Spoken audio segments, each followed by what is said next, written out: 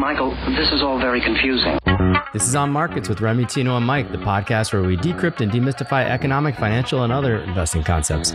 In this episode, we're going to talk about the seventh item on Tino's list of top 10 biggest mistakes he's made on his way to becoming a professional investor, which is know when you don't know.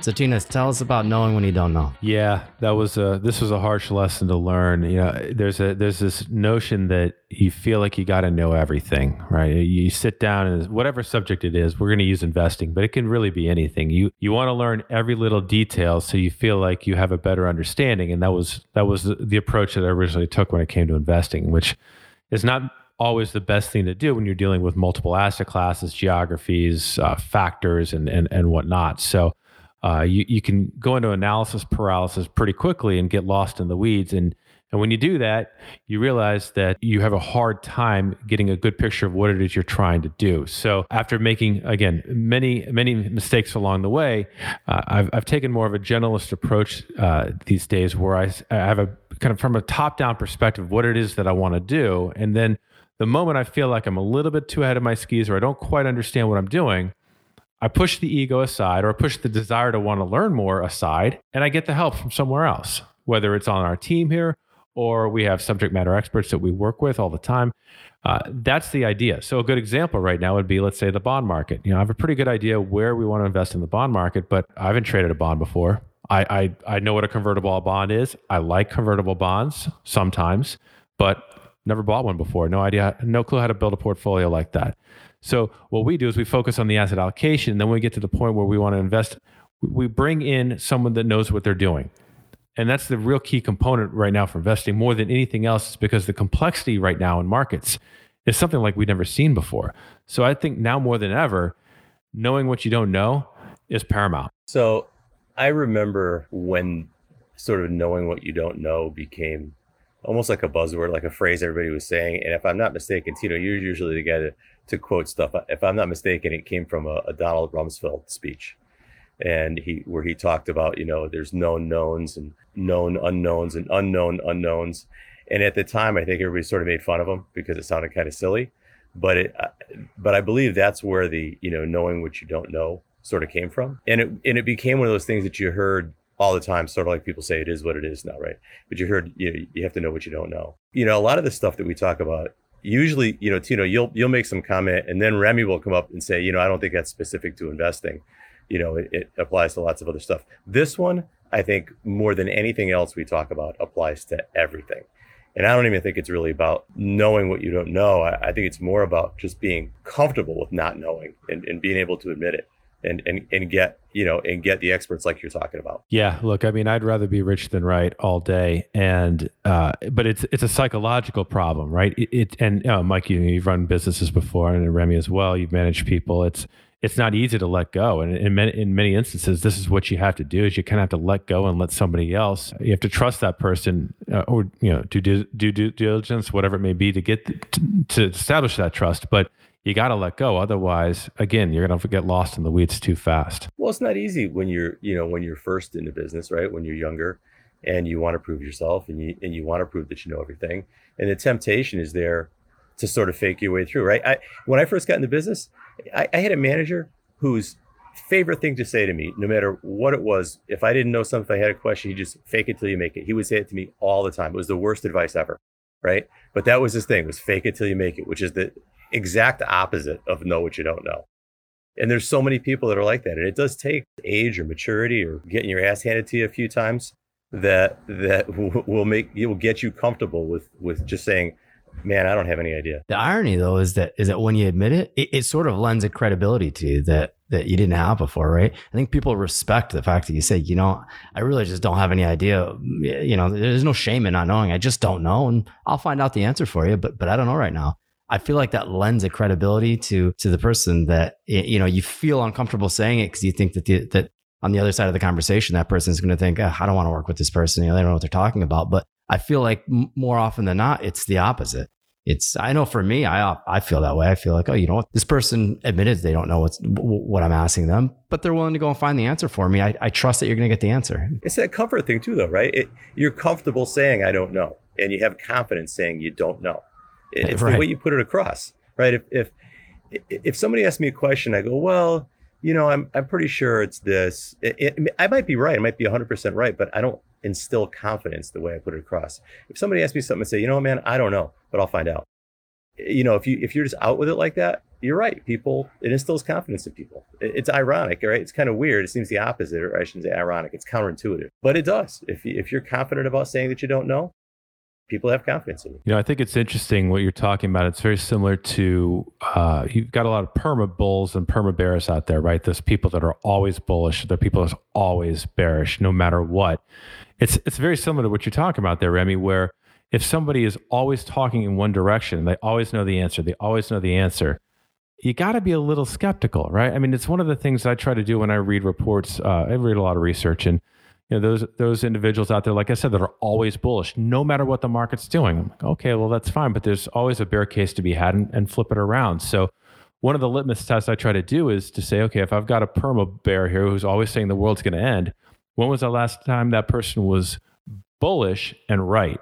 Because unless you got that, you have somebody that you just can't trust, I think, in the long term. I remember the first time I heard this expression, I thought it was genius. I had just gotten into the business. It was probably maybe 15 years ago. At the time, premium finance was hot, and I didn't know anything about it at all. All I know is that the firm I was working for had two clients that were, had been into premium finance for about a year, and they went from making a little bit of money to owning a private plane. And I was like, this is the world I need to be in.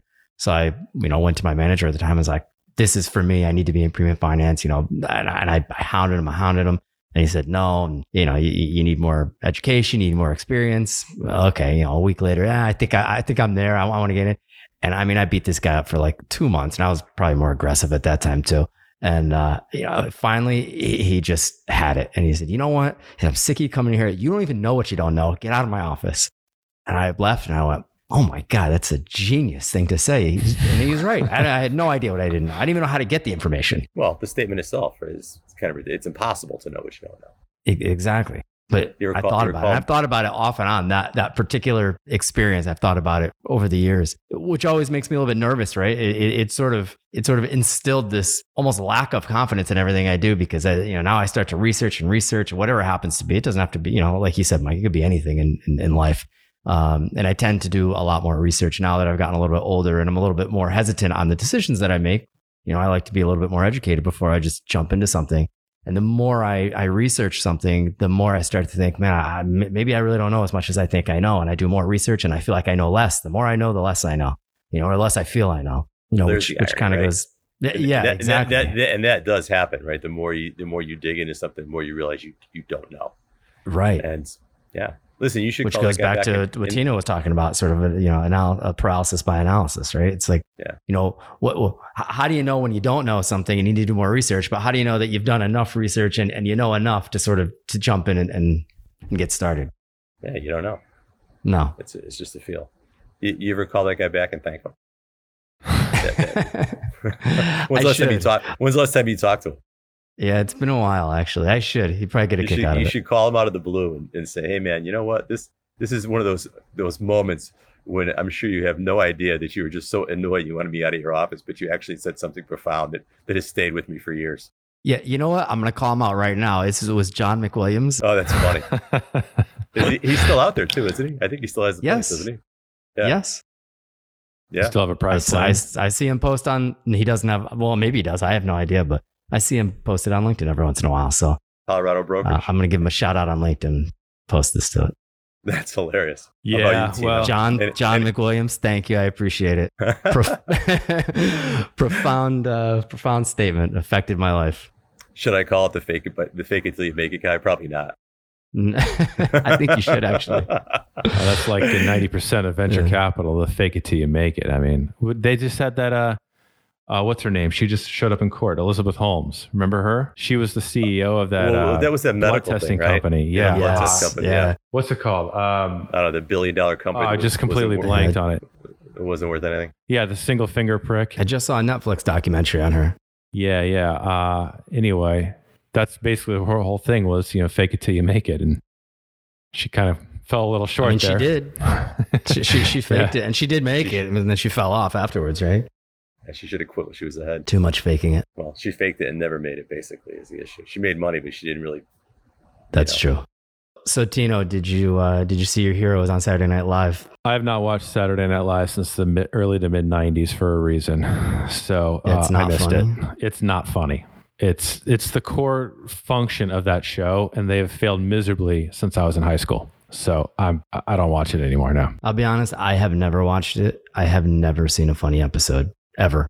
I've tried a handful of times. I just don't get it. It's one of those things that, if you watch about 6 hours of it, you'll catch about 10 minutes of funny stuff, but it's just not the ratio of funny to non-funny it's not worth the investment of time. So did you see any of the clips or anything from this weekend? I watched the intro. I watched Elon Musk's intro because it made such a big deal about it. I mean, shouting to the moon and all this stuff. Was that in the intro? It wasn't in the intro, but it was uncomfortable to watch.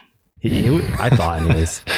Did you watch it, Tino? No, but it wouldn't surprise me. I mean, it's not easy to act and get on stage like that. I mean, I'm not defending Elon Musk for anything, but I mean, come on. It's to go on national TV like that and do something. I mean, those actors on there, even though they're not funny, I mean, they got a lot of training.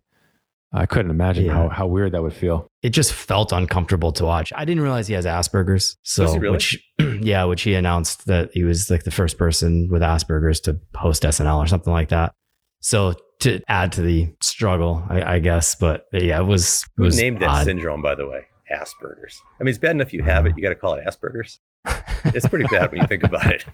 Yeah, it really is. I'm going to go out on a limb and say it's probably some doctor's name, but I'm not sure. Tough name. I got news for you. I'd change my name if it was Asperger. Yeah. There's a house for sale around the corner and the woman's last name is a Ramdas. And I'm like, man, you got to change your name, no? It's tough. It's like an 18th birthday. The very next thing I do at 12:01 a.m. I'm at that office. Tell me about it. That's tough. I feel bad for you, Rhonda Ramdas, wherever you are. So anyway, back to Elon. What did he say? I mean, I saw, I guess the value of Dogecoin, dropped 30%? So that's actually what made me look at it, because Tino shot me that article about Dogecoin dropping. So I watched it. So he brought his mom on stage, which I thought was kind of odd or whatever, but they made some sort of joke about Mother's Day. I guess maybe that's why he brought her out there. She made a joke about something about, what'd you get me for Mother's Day? And she said, I hope it wasn't Dogecoin. And he sort of had this comeback like, yeah, it is. And the look on his face was like, oh man, this sucks. Right? So I assume that's what made Dogecoin plummet. But how crazy is that, right? One comment on SNL and a joke at that, and you see what a 30-40% drop. But at some point, are all these crazy comments going to start losing that kind of effectiveness, I guess, if that's what you want to call it? I mean, it's gotten to the point of being absurd. If the guy says anything or he mentions an acronym of something, or that it has this gigantic effect, at some point, will people sort of become immune to that, you think? You got to think over time they would. I mean, again, I go back to it. People have to lose and lose big for them to realize that this is not a game. I mean, right now it's, this gamification of investing is funny right now because everybody has been given a ton of money by the government to go and play with their little video game apps, trading stocks. And that's all going to be fun until they start losing money, and not just the government's money, because it's going to get them hooked and they're going to lose their own money. And I think that's going to be the kind of the line in the sand. Well, I'm going to quote Mike Tyson. Everybody has a plan until they get punched in the face. Yeah. I think that's what you're talking about, Tino. That's perfect.